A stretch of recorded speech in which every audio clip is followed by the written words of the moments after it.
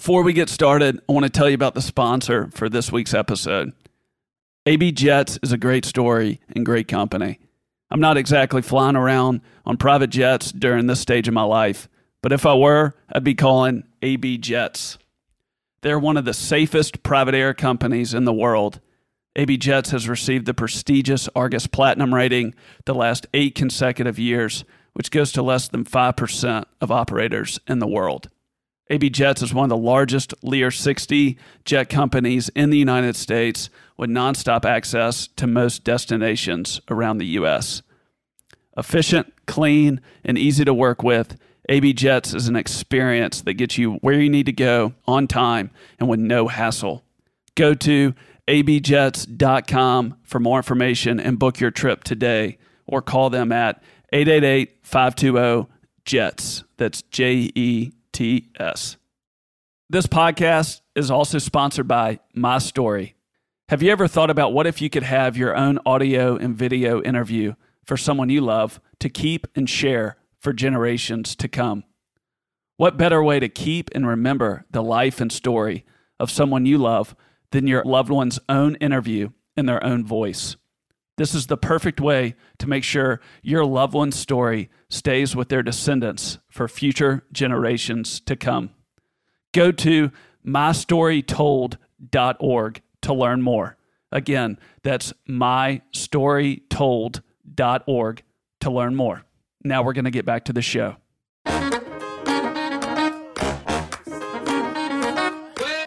I had, time in the hospital, time away from work, so unable to work for a while, and had a chance to reassess my life and decide, was I on the right track? Was I doing what I wanted to do?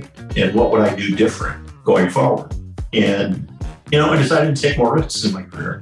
I decided that I wanted to be a CEO one day. I wanted to, I wasn't going to stay inside a big company, wait my turn for a spot up the pyramid.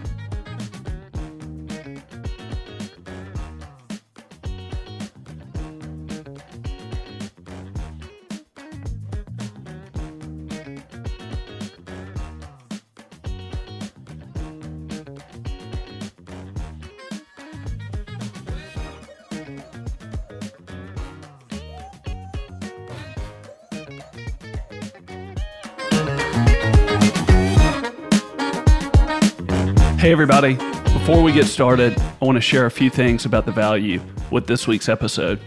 Over the last 20 months, the world has been in a unique place. There's been a record number of people quitting their jobs, and our country's supply chain has been challenged in extreme ways. Even with these challenges, there are men and women across the United States committed to buckling down and producing the things that we utilize on a daily basis. Even with all these obstacles, there has been tremendous demand and increased opportunity. My guest today is Andrew Green. Andrew is the CEO of Parkway Products. Parkway is a national injection molding company across the United States and Mexico. After spending the first 16 years of his career with the multi-billion-dollar publicly listed company Sonoco, Andrew decided to take a different path where he wanted to take some risks and become a CEO one day. This is a jam-packed, high-value episode where you'll learn what it's like having a significant life experience and reevaluating, is this the path you want to be on the rest of your life? What about the people that have a passion for manufacturing? Without us, the service economy would not exist. There's a benefit of being backed by private equity when the model works, you almost can't grow fast enough. Adapting to change. Why robotics and automation creates more opportunity for those willing to learn and evolve, and much more. Please enjoy this week's episode with Andrew Green. Andrew, great to see you. Thanks for joining me this afternoon. Yeah, thank you. Great to see you. Man, so you've been in manufacturing right at 20 years at this point, is that right? Yeah, time gets away from me, but it's been every bit of 20 years, probably closer to 24 at this point. My math was off, but I know that you've led in large private equity manufacturing-backed companies. You've led in large public manufacturing companies. And I'm just curious, I know now Parkway, where your CEO has 10 locations, around the United States, and then, one location of that in Mexico. I'm just curious about the last 12 months. I'm curious about this environment today. Is this the most challenging environment that you've been in that 24 years? It is. It's been the most challenging because I think the most important thing about running a business are all the people aspects of that business, right? Whether it's recruiting, hiring, retaining, engaging your people in the business. I think this last 12 months has been especially challenging in that regard. And because people are so important in building your business, it has been. There's been just the whole challenge of COVID and the challenge to keep your people safe. At the same time, stay engaged with those people behind masks, behind lots of new protocols. There's been a tremendous flux in business. So in manufacturing, right, we've had quite the bullwhip happen in the supply chain, right?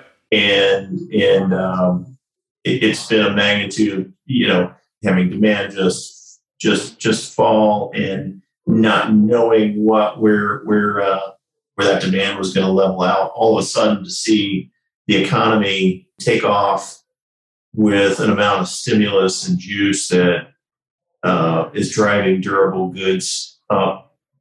That demand for durable goods being up something like 30% year over year has been a real challenge to try to respond to that. All the flexibility that you hope to achieve in your business by building great, robust processes, all of that's been tested. The people in those processes have been stretched. You had to count on them, and in some cases, it was overwhelming to them. So helping them through that change has been a real challenge, and it's a challenge of leadership. Yeah. So I know you spent the first 10 years of your career, 10 plus at Sonoco, which has 21,000 employees, right? And it's publicly traded. And then after that, you went to Coveris, and then you helped handle the acquisition to TC Transcontinental. Is that right? Yeah, I handled, in that case, it was a divestiture, right? We were selling the business. And yes, I was part of that group that sold from Coveris to TC Transcontinental. Right. And that was the packaging piece, and that had 8,000 employees from what I saw. Is that right? Coveris had 8,000 people. North America Food and Consumer had closer to 2,000. Yeah. Okay. So I'm just curious, you're coming in, you're working with Parkway right now. You come in as CEO, and it's a little bit smaller than what you've come in the past. You've had a long career in this. You started out, from what I saw, in a plant in Mexico, and then you took over a plant manager and then worked your way up to general manager. So you've come in on the ground level, and you've worked with some good sized, very large organizations, and you come over and take over this organization, with 10 locations, a good sized company. You have ambitious plans to grow, but right in the middle of the COVID-19 pandemic. So I'm just curious if there's anything that we could talk about that would be valuable, that you come in with this experience, being a part of these organizations, large organizations, a lot of people in them, a lot of demands, a lot of pressure. and then you're right in the middle of this environment. Is there anything about coming into this space and how you try to read the environment that you're in and try to help support and invest in the people that you're leading, while also, to some degree, being in environments where there was a lot more pressure, but then obviously coming in where there's, huge swings like with what you're talking about with durable goods and just these demands from the clients that y'all have, and then not to mention all the regulations and all the things with COVID and reacting to that. What can you speak to on that? I think regardless of the size of the operation, having many operations inside an existing company creates a level of complexity and creates a need for process and process flexibility that is there whether you're operating small plants or large plants. So while Parkway isn't nearly so large as, say, Coveris Americas was in terms of our top line, having a large group of plants is having a large group of plants. You need to have the same processes to integrate that business so that it acts as one business.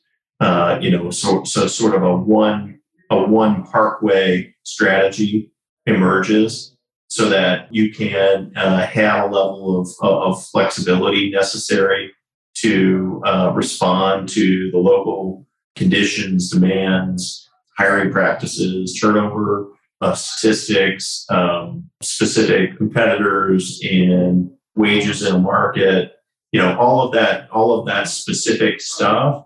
You have to be very responsive to that. At the same time, have a level of process standardization that brings things together and keeps you acting as one business, not a bunch of little businesses in an organization that lacks focus. So I guess the interesting thing to me is that even though Parkway is a smaller business, it's still a very complex business because of the challenge of operating across geographies. And we're in Mexico as well, so you've got some of the same challenges in terms of language and culture as well. So I think it's been very interesting and in many ways a great use of previous experience to say this is what this type of organization needs from a communication standpoint, from a leadership approach in terms of messaging for, say, a One Parkway philosophy, some process standardization, using some of the same techniques to integrate the businesses so that we really are one cohesive organization that can respond quickly, decisively to the local conditions and local needs. Yeah. When you're coming in and you're looking at, any environment, and I also know you have experience in taking over different divisions or analyzing just capital reinvestment into key growth areas within, larger operations and things. So it seems like you're able to dissect things and you kind of have a diverse amount of experience doing that in a lot of different environments. When you're coming into an environment like what we're talking about here, are there top 2 or 3 things that when you're coming in and having a fresh, detached look at something, and then also experiencing 30% growth on demand in a very challenging and stressful environment, what are you trying to focus on, or what are you trying to nail to make sure to get it right, to give you the runway that you need to continue to kind of implement the longer term change that you're looking to achieve? I think I'm trying to nail two-way communication, being able to communicate the strategy in a way that touches everybody, that rings true with people. I mean, that's a leader-led process that gets you out into the plants, out into the environment where you can touch people in person. It's town halls, it's communications. We put together a podcast to try to help us with that. Use some technology to do that. That was a great tool. But I think you have to listen, and so you have to have lots of ways where you take the pulse of the culture. We do culture surveys. We do we've got hotlines. We do Survey Monkey type answer this 1 or 2 question thing to try to understand where our people are, and it's also being available, having doors open, listening, making sure that at times when you're having those crucial conversations, that not only do you listen, you make sure that person that you're hearing knows you're listening and knows that you've heard them. So we're using all sorts of different ways and techniques to do that, but it's good two-way communication at the heart of things, right? So it's a very old-fashioned idea that might take the form of new technology, right? So for example, we're trying to get our message out to people using geofenced, targeted ads and communications on their telephones. Yeah. Right? You're not trying to do anything terribly revolutionary. You're just trying to do it in a new way that somebody that communicates through a handheld device, gets and sees and responds to. The new generations of manufacturing workers feel a lot more comfortable with certain types of technology where they can, you may not be having a phone call. This may all be done via text and via something that looks to them like it's a social media app. Yeah. And so you're trying to do the same things that you always done, but you're trying to do it fast. You're trying to do a lot of it. You're trying to constantly keep the pulse because things are changing so fast. So I give you two-way communication as one. And what else are we trying to nail? We're trying to nail our people strategy in all shapes and forms, because truly it is the best team that wins, the best team that's the most adaptable, the best team that rises to the challenge and serves the customer that has an unmet need.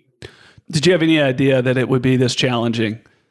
Take it a little bit over a year ago when you stepped in. No. I mean, I didn't know what to expect. I think most people would have said at the time that they didn't know when demand was coming back. That we were going to experience diminished demand, and that would happen. And it would be down for a good period of time. Nobody was betting on growth in 2021. I don't think, and certainly not really hot growth, right? Yeah. We didn't know we were going to be in an inflationary environment. We thought that interest rates would be low for a long, long time. All of those expectations have changed quite a bit. Have people's needs changed from 2 decades ago of leadership and people's needs, or have you just seen it change how you reach those people and how you connect with them, and that's what's changed? I think what's changed is more the situation and the terrain, if you will, than the people themselves. So for example, we have tons of turnover in 2021 as a manufacturing sector than we have in prior years. Why is that? Right? Why is it that's happening?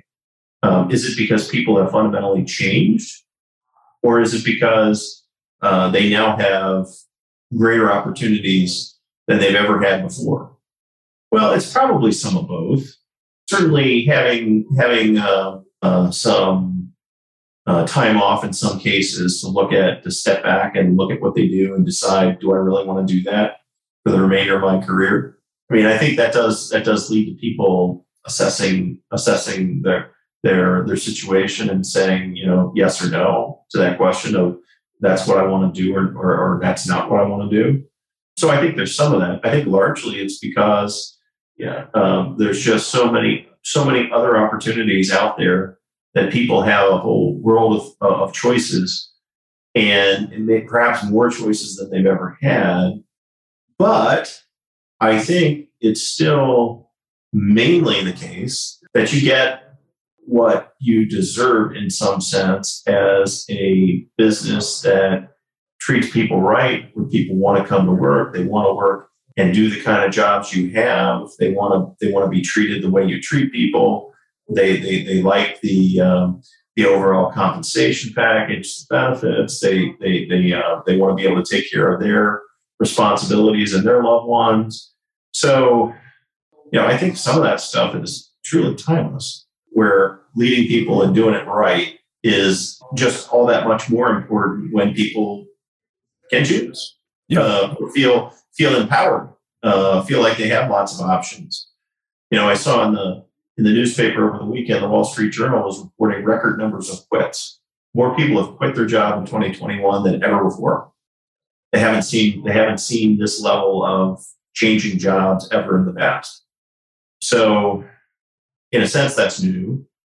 But at the same time, the idea of having a compelling value proposition for your employees to choose to work where you work in your company is not new at all. Yeah. It's not new at all. In fact, I look at Parkway and I point back 75 years ago at, the founding philosophy of the company. And this business has lasted 75 years because the original founders understood this. How have you learned to push the tempo and almost require people to be very uncomfortable while also prioritizing them first and trying to create the best atmosphere you can for them in the company while dealing with some of the most well-known brands around the world? Yeah, I think that's a great question. And my belief is that you make it about the customer, right?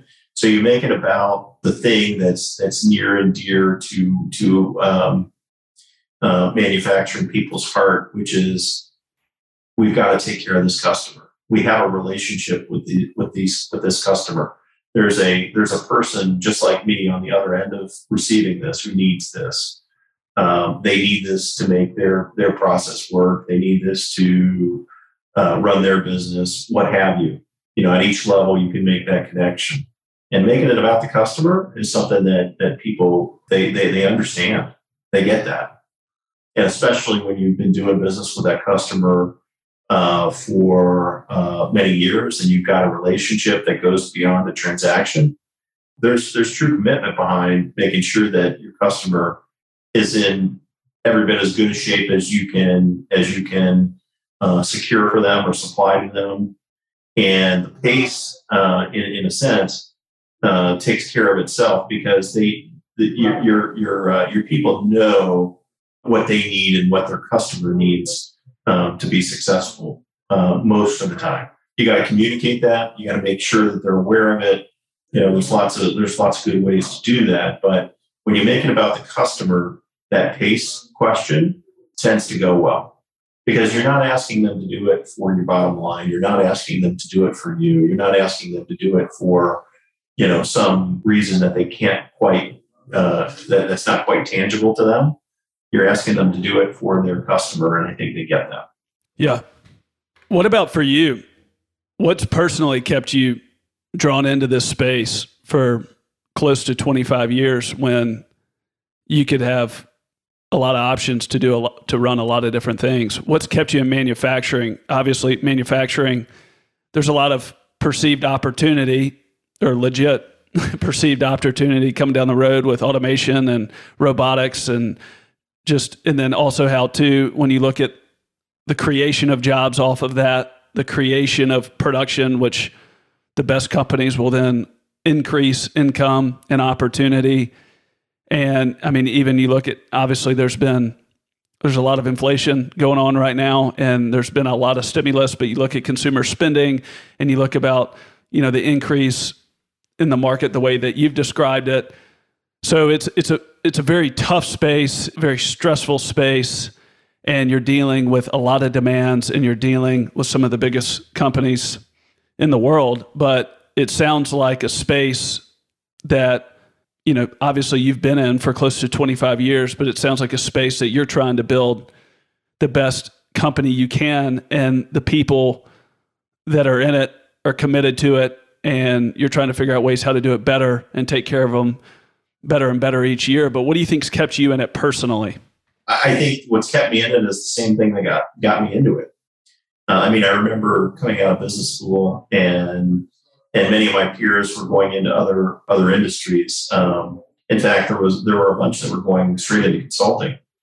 And I remember thinking at the time, I really, a service industry is a good fit for many, many people, but I've known that my fit was in manufacturing since day one in manufacturing.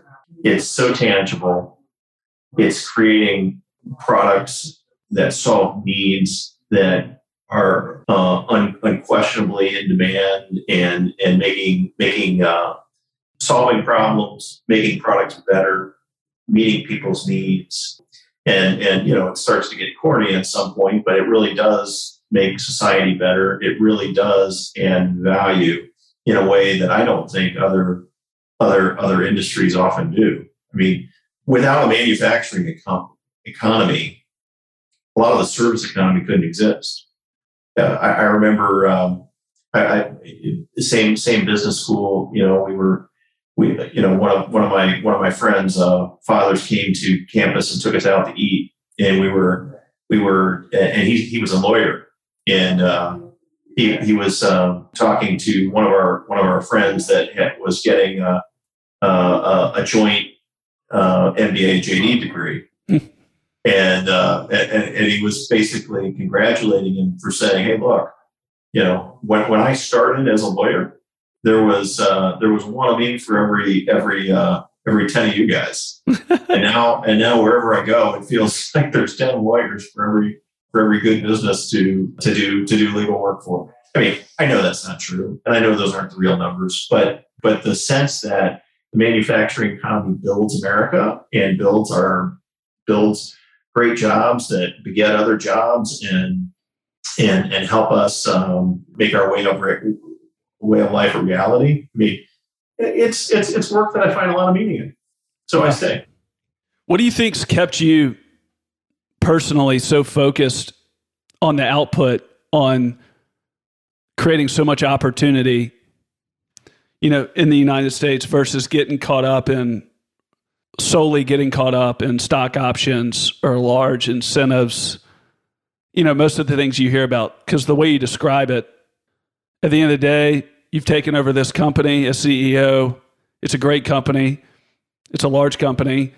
Obviously, it depends on how you define that, but you got 10 locations, 9 in the United States, 1 around Mexico, and you're building the infrastructure to continue to take it to the next level and create as much value to your customers as possible, and also create as much opportunity for your own employees as possible. So you're putting in the foundations of and it sounds like COVID, without even really understanding what's ahead for the next 12 to 18 months, but it's just accelerated the amount of momentum that you have. But at the end of the day, you seem committed to the process. You seem committed to the systems, setting those up, executing those. And, money really hadn't come up at this point. And I know obviously everybody likes to get paid. Everybody likes to get paid well for what they do. But what's kept you committed to the work itself versus being caught up in all these other things?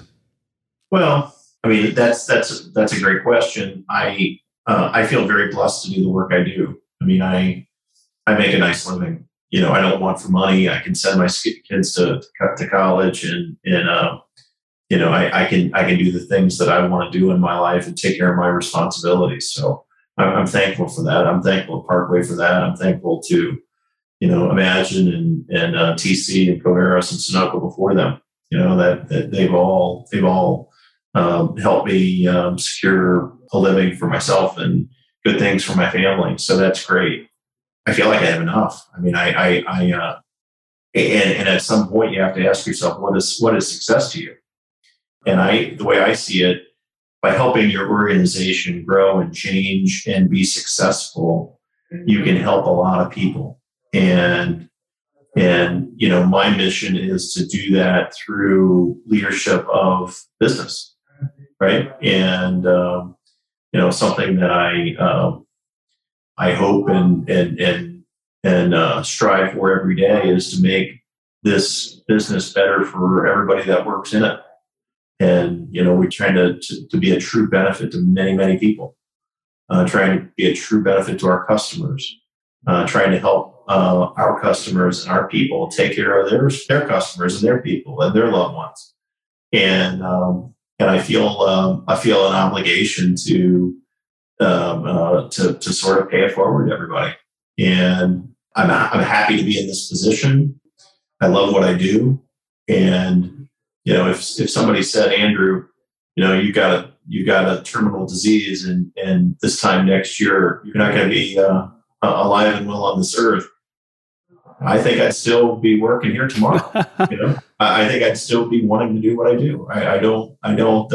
I feel like there's a great alignment with who I am, what I'm doing, who I'm doing it with, where I'm doing it, and I wouldn't change it. So yeah, I'm in manufacturing. I've been in manufacturing for a couple dozen years, and no regrets. I wouldn't do it any different. Yeah. Well, thankfully we have people like you, because put me in that role and we're not getting our products. You'd be surprised how if you had to do it, you'd figure it out. Yeah, well, I can get stuff done, but the engineering brain and the process day in, day out, keep me away from that stuff. I'll get it done, but stealth mode. Was it always that clear for you, or was there a shift? There was a shift. Can you talk about that? Honestly, the story is a bit it's a bit dramatic. All right. Okay. But a number of years ago, I was in an accident, and essentially, I burned myself over about 27% of my body. Sheesh. I was cooking in an outdoor kitchen, and I was basically blown up, by in the grill. All right. Like by the propane tank? It was natural gas. Okay. It was a natural gas outdoor kitchen where, and this was at the beach, right on some brackish water. I couldn't even smell the natural gas, really, because of the odor in that area. And it was there was a leak underneath the grill, and as I was cooking, it was spilling out underneath this island. And when I flipped the meat, there was a flare up that lit off a bomb underneath the grill. Yeah. So, I mean, I'm thankful that my nobody was hurt but me. Yeah. And it turned out to be, sort of a turning point in my life. But so I had a lot of unplanned downtime. I had, time in the hospital, time away from work, so unable to work for a while, and just had a chance to reassess my life and decide, was I on the right track? Was I doing what I wanted to do? And what would I do different going forward? And, I decided to take more risks in my career. I decided that I wanted to be a CEO one day. I wanted to, I wasn't going to stay inside a big company, wait my turn for a spot up the pyramid, that I needed to grow by doing. I needed to take some of the background I had gained and achieved, and then I would set out and chart a course independently, and that's what took me from Sonoco and brought me eventually to be here. And Sonoco, look, it's a great company, and they made terrific investments in me. I worked for them for 16 years actually, and I did 9 different jobs in that time. I got international experience. I got experience in quality and production and supervision and management. Great opportunities to grow and develop. But at some point, I needed to decide: am I going to be a sort of a company guy, or am I going to be an independent thinker and leader and go out and seek opportunities rather than letting an organization let me choose from what it would offer me? And that event was probably the biggest increment of change that I've had in my thinking and in my career around being burned and around reassessing where I was and what I wanted to do. It was also a great time for me in my personal life. I mean, I developed a lot more spiritually. I developed an appreciation for what I had, a much better attitude of being grateful for everything that was coming my way, and I became much closer to my wife and kids, decided I didn't want to travel nearly as much as I had.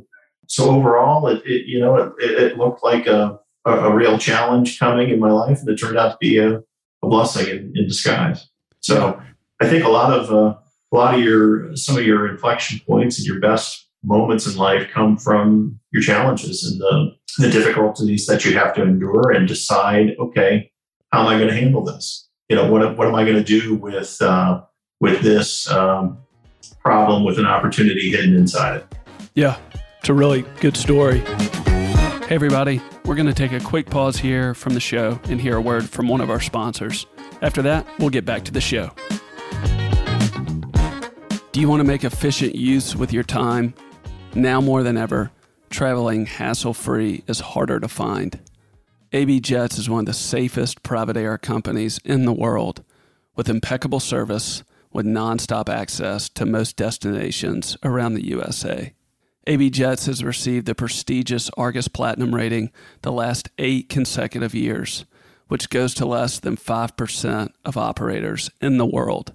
Bypass the hassle and get an AB Jets Jet Card that gets you 10 or 25-hour flight options that makes your experience hassle-free. AB Jets carries up to 8 passengers and is one of the largest Lear 60 operators in the U.S. Go to abjets.com for more information or call them at 888-520-JETS. That's JETS to travel on your own terms. This podcast is also sponsored by My Story. Have you ever thought about what if you could have your own audio and video interview for someone you love to keep and share for generations to come? What better way to keep and remember the life and story of someone you love than your loved one's own interview in their own voice? This is the perfect way to make sure your loved one's story stays with their descendants for future generations to come. Go to mystorytold.org to learn more. Again, that's mystorytold.org to learn more. Now we're going to get back to the show. I'm curious, so, you've shared with me outside of this interview your plans for Parkway and the company you're leading now, but you referenced a company man, and you're respectful and grateful and complimentary of everything you learned, but you said, I wanted to be an independent thinker and I wanted to take some risks. In today's environment, I'm curious, is there anything from your past experience that you're trying to do differently to create opportunity, creativity, and advancement for the company you have now, coming from a place before where you felt that you wanted to kind of take some risks and get out on your own, still lead a large company, but shake things up a little bit? Is there anything you can speak to there? That's a great question. I think you got to give people room for growth. I mean, in your succession planning and in your development plans for people, my belief is that you get most of your growth and development by doing. So, there's some piece that you get by formal education. There's some piece that you get from, mentoring. But most of what you're going to get from doing. So you have to have a process in people and organizational planning that allows for that. That's going to take some calculated risks. Going to bet on people to stretch and do more. They have to be calculated risks, right? They can't. You can't do that without a lot of thought. But I believe in betting on people that have shown that they're smart, they're committed, and they deliver. I think betting on them to do more is something that you have to allow for in your people processes. It's tempting sometimes to look on the outside and bring in somebody that's been there and done that, and obviously there are times and places where that is the right decision. But as much as you can, giving people opportunities to grow inside your business is a really good idea. And are you saying, to kind of bring this piece full circle, the right people are there and they want to do it? You're just trying to reach them and make sure you're understood, the strategy is clear. So then the people that believe in it and that are engaged and want the opportunity and want to excel in their craft, they're going to be able to benefit from that. Is that what you're saying? Yeah, absolutely. I mean, I think you look around and people that are not considered leaders at work may have terrific leadership potential and be leading in different aspects of their life. They might be a coach, they might be a referee, they might be on the PTA, they might be a deacon in the church, they might take a leadership position in an environmental interest or what have you. People are out engaged in their life, finding meaning, and a lot of them are leading, and it's our job, as leaders of a business, to find those people that are natural leaders who want to lead, who have a passion about something, and plug them into opportunities where they can do that same thing at work and find fulfillment there. And it's sad when people check they punch their card, and metaphorically, they punch into work and they're not seen as a leader, and they punch out and they go lead some organization that they're passionate about, and that talent, that capability was missed in the workplace. That's a shame.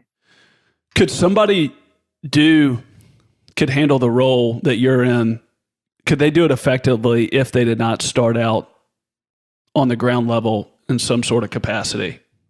I don't know if they didn't start out on the ground in some capacity.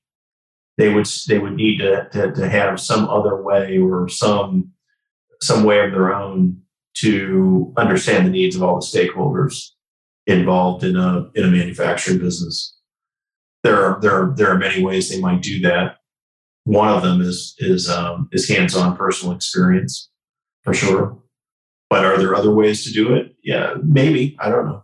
Well, the reason I just asked, I've just been a part of a lot of different things, but the way you've described it here and the way I've seen, outside of this interview, you've come in and you're very intentional about building lines of communication. You're very intentional about trying to look from a detached perspective at processes, at, all these different things to try to increase communication, collaboration, and then to also engage people in a deeper way. And it seems easy to where if somebody's kind of an outside thinker or, outside personality, a vacuum could be created. And it seems just from the way you described in this interview, you've been very intentional about inside out. And I would assume that experience could only be through something similar in a different space or something like this, the way you've seen it from every aspect of the operation. So that's how I got to that question. That's where I was coming from. Yeah, I think that's mostly the way, but it's not necessarily the only way. I mean, you're talking to somebody who's got a pretty analytical personality. I mean, I'm sort of an analytical driver type of person, but there are far more intuitive people who are, far more adept at bouncing things off of people and building collaborative networks and doing it differently. So just holding out that possibility. Yeah. I think anybody brings their strengths to work and tries to use those strengths the best they can in their particular role. And there's lots of good ways to get the job done. And on my team, I need to have a group of people that don't all think the same way, so that I can get coverage on things that are blind spots to me. And the best teams have very complementary skill sets and personalities and management styles. Yeah. I'm curious if you can speak to, things as we look into the future from an investment in automation and robotics and things like that, technology, better accuracy.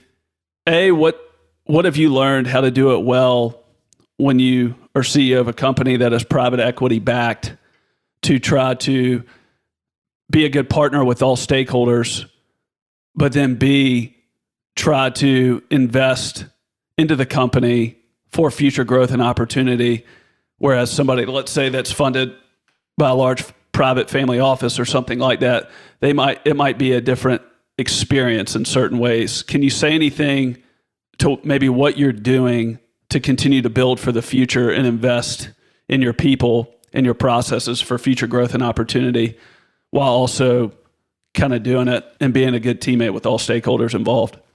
Yeah. So one of the things I like about private equity, and one of the reasons why I'm back in private equity a third time now, is that having capital to deploy and being able to deploy it quickly is something that private equity really prides itself on. So, I've learned a lot about that over the years, and you can show automation to be a good investment. And in the world of private equity, if you show something to be a good investment, you almost can't go fast enough. Once it's a good idea and a good investment, you're behind. So that's a great aspect of working in private equity, because you can make investments, you can bring about change in a business as quickly as your resources can handle the implementation. So I guess what I've learned is looking at benchmarks in the industry, so we have a reasonable degree of automation, but do we have the best automation? Are we world class? Are we the industry leading in terms of the way we deploy it? I think you have to look at your business itself, but I think you also have to look through the eyes of people with industry scope and industry breadth of industry knowledge. So having some valuable outside perspectives on that question, I think, has been very valuable to me. Putting in some time with an industry trade group and sitting at round tables and discussing where, how people are doing it best, where it's being done best. Those are valuable experiences for me. And I think the intersection of, say, automation and IT, Internet of Things type perspectives can come from outside the industry, where there are industries that are much further down the path of doing that, that can help you see the future and see where you need to go. So what I would say to myself a year ago would be, hey, Andrew, you're going to see a level of automation inside your business, and you need to very quickly put that in the perspective of your industry, and then put that in the perspective of industries that are more cutting edge than yours, to see where you might go. And so I'm a year into this job. I've been working on this, and I don't know that I could have gotten into it any sooner, but certainly the advice from my onboarding plan would have been specific to automation. Look at automation and tee that up in your first 90 days and understand the need for that. Yeah. What about from an opportunity standpoint? Obviously, times we live in right now, everybody feels the pain. I mean, I went to the grocery store Sunday morning, and line was out the wazoo, and everybody, literally I could hear multiple voices in line talking about how nobody wants to work anymore, and complaining about how long the lines were. Obviously, there's a lot of data we can share to go into more concrete detail about that. But there's always been this negativity or pessimism about automation, robotics, and everything. What I've seen, with the different companies that I've been able to be around and see, is it's create productivity. It's helping people's bodies to a certain degree. It's helping stay up with revenue growth. And there's a report that MIT came out with in 2020, just kind of addressing these fears, but how, when done right, it creates economic opportunity. And it's not necessarily just going to create disparity with the right organizations and with the right companies. Is there anything that you can speak to, maybe that you've seen or trying to figure out from your end, as you're very much a systems thinker, and from the way you described it here, that y'all have got a good partner and you're investing into productivity, efficiency, all these things, to how to bring more opportunity to the people on the front line that are doing the work? Yeah. I think there are people who who have a lot of fear about the role of technology in the economy and in people's lives. And then I think there's a lot of people that play on that fear. I think a lot of that is largely nonsense. I think the truth is much more in the idea that we use technology to make our lives and jobs better. And overall, that will be a good thing for the economy and for most people. And there might be some people that don't embrace change, but at the same time, I look out on our plant floor and see the robotics that take, part out of the mold. And, formally the people that we employ have much better quality of their job, enjoy their work much more, and appreciate the opportunity to have some automation make their job easier. And oh, by the way, wages are going up, and the only way to the way that people get paid what they want to be paid and do more is because of the productivity that can be achieved with tools like automation. So I really think it's a win-win. I don't see it as a win-lose, or I don't see it in a dualistic way. I think there's plenty of ways to bring it together so that it's good for everybody. It might be a different job, but for somebody to be a process technician rather than an operator and be able to think about how this co-robotics tool working next to them does its work, improve on the work of that co-robot so that you can do other things. I think that makes that guy's job a lot more valuable, helps that person grow their own skills, helps them be paid more, helps them go on and take the next step to the next thing. And that's how it doesn't leave people behind, because we grow with it. We grow right through that curve and continue to learn and develop. The people that are going to be left behind are the people that are going to make up their minds that they don't want to learn something new. They don't want to work in that environment or take on a new challenge. And when you decide that you're going to stop changing, you've made a bad decision oftentimes that will result in an unfavorable outcome for you. But with the right leadership, where you try to make that change, less scary, more palatable to people, I think you can help them through that, and they'll embrace it. So I see that all the time out in our plants, and literally, I don't know a single person that feels like their job is threatened or would be better if you had a person, trying to pull a part out of a hot mold. Yeah. What have you seen that you can speak to operating a lot of your plants in rural areas and having to compete with even larger operations? What have you learned about how to continue to keep up with the employment that you need to continue to meet the needs of these clients that you have around the United States and Mexico? So we know we need a great employee value proposition. I think we have one. We've certainly changed it and improved it over the past year, right? There is a necessary element of pay. I mean, we do not make the market for talent is what it is in your area.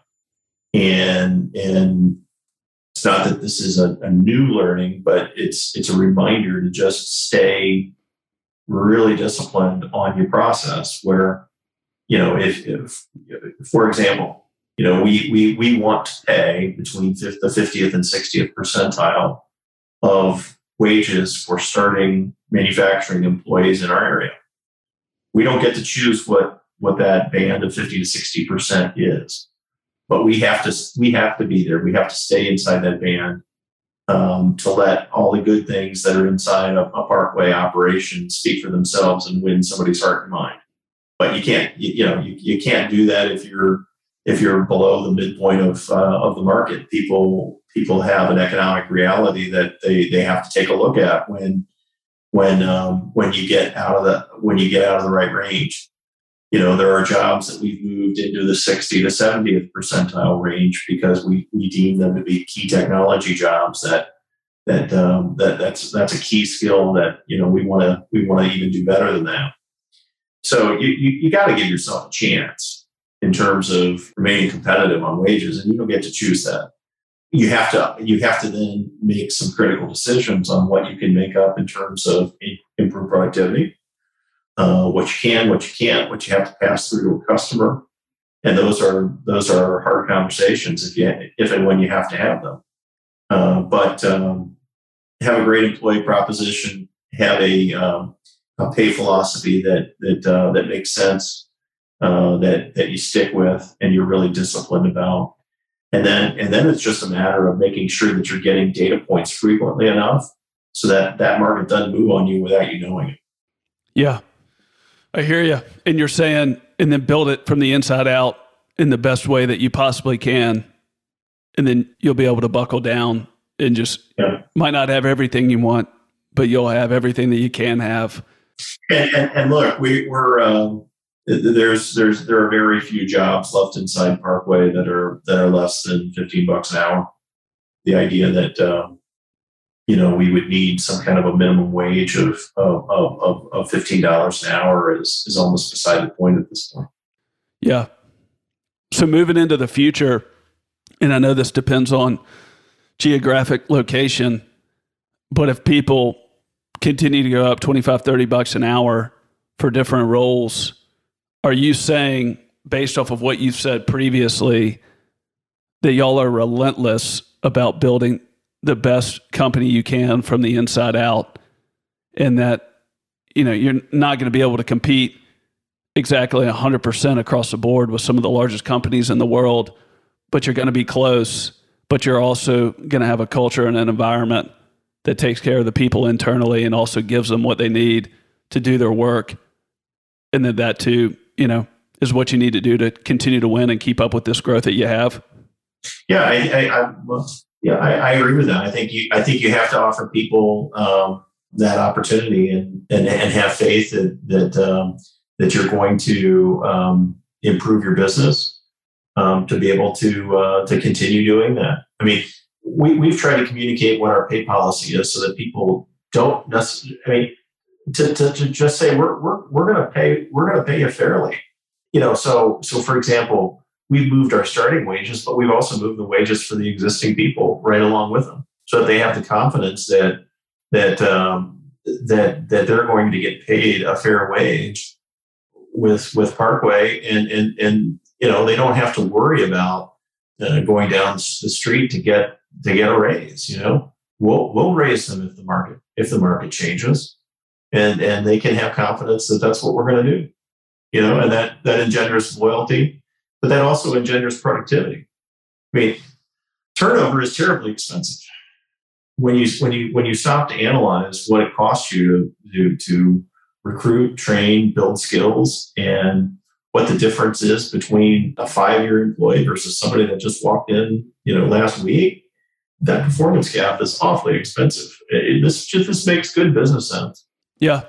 And yes, we can keep up with where the market is because, remember, we're providing products that serve a purpose, that have a place out in the world, and the demand for them is real. Have you ever thought about what it would have been like to be 30 or so years, 40 years with an internationally publicly traded company versus going out and having a riskier career like you've had and being where you're at today? Not too much. I mean, I'm a look forward guy, Sam. I hear you. And I always believe that the next place is going to be the best place. And I haven't put a lot of thought into that. It could be that I would have just found other ways to be fulfilled. I don't know. But you only have one life. You got one ticket. I hear you. Last question I got. What are you most concerned about from where we're at today, approaching the end of this year and looking into next year, relating to growth, expansion, rolling out these processes, having these loyal customers that y'all have been able to buckle down with throughout the COVID pandemic. What are you most concerned about? Well, I guess I'm most concerned about the thing that we can't, there are things out there that we can't see coming. I guess the one thing that we can see coming, and I don't have a good answer for it today, I'm not happy with my answer today, would be sustainability of engineered plastics. So there's good sustainability of commodity grades available. You can, PET, or HDPE are fairly easy to recycle, and I can see recycling solutions coming in those areas. But I don't yet see true sustainability for the higher end applications in plastic components, and that's something that I am concerned about and need to understand better, and I think our whole industry needs to respond to. Are you mainly talking aviation or other types of transportation, or what specific field are those parts in on those higher end that you're not satisfied with? Well, certainly there's a lot of those parts in aviation. For example, there are materials that have very high heat resistance, that are lighter than metals, and have a lot of neat properties that cannot be recycled or cannot be easily recycled. And so we look to the large chemical companies that are leading in those areas and look to them for solutions. We as processors need to drive a whole range of education and recycling solutions in our facilities. But there's a lot of work to do around sustainability, and there are perception problems around plastics that need to be solved so that we don't have setbacks as an industry. And as as users of this stuff that destroy value. Yeah. What are you most optimistic about, or what are you most confident in? Oh, I'm most confident in Parkway, in this team of people that we have here. Whatever those challenges that we don't understand, that we don't know what they are yet. I'm optimistic that the group of people that we have is a great group of people that's going to figure out those challenges. So I love this team. I love the people inside Parkway, and I feel optimistic that we can handle whatever comes our way. And it sounds like y'all are just putting together something pretty special internally to continue to handle a lot more opportunity. I mean, is that a fair way of looking at it? Absolutely. No, it's a fair way of looking at it, and it's our appetite to grow, and we're in the process of building out a 3 to 5 year plan that takes us to the next level, and that growth is something that I'm very excited about. Yeah, this has been fun. It's fun to kind of hear about that moment and hear about where it's gone since, but then hear about all this experience that's compounded on top of itself and bringing light and recognition to a space and work that's often overlooked and discounted, but it's the backbone of the lives that we all live. And then just knowing you personally and understanding how you think, how you're wired, coming in and, preparing something to take it to a whole new level. It'll be fun to see over the next few years. And I'm grateful that, you spent some time this afternoon, because it's been a good episode. And I also think it's valuable just to a lot of different industries and how you've gone about seeing things coming in and really just creating a tempo of change and progress, but also bringing on a lot of people alongside it. Thanks, Sam. It's been a pleasure. I appreciate you and what you do. Hey, everybody. Since you've made it this far in the show, I wanted to share with you something that you may love. A few months ago, I was asked to interview a close friend's grandmother who's in her 90s. She lives outside of the United States, and this was a way to get to the heart of her and capture her life in a way that could stay with the family for generations to come. This interview was an absolute blast, and it brought tremendous joy and value to this family. Since then, I started doing this for others. If you have someone you love or know of someone whose story in life you'd love to capture in an interview, go to mystorytold.org to learn more. My team and I would love to discuss this with you further. Finally, thank you for listening to this week's episode of the Driven By Podcast. If you enjoyed the show, please leave a review. Please subscribe to the show, and you can follow me on social, on Twitter and Instagram, to join me for future episodes of the Driven By Podcast. Hope you have a great week, and see you next time.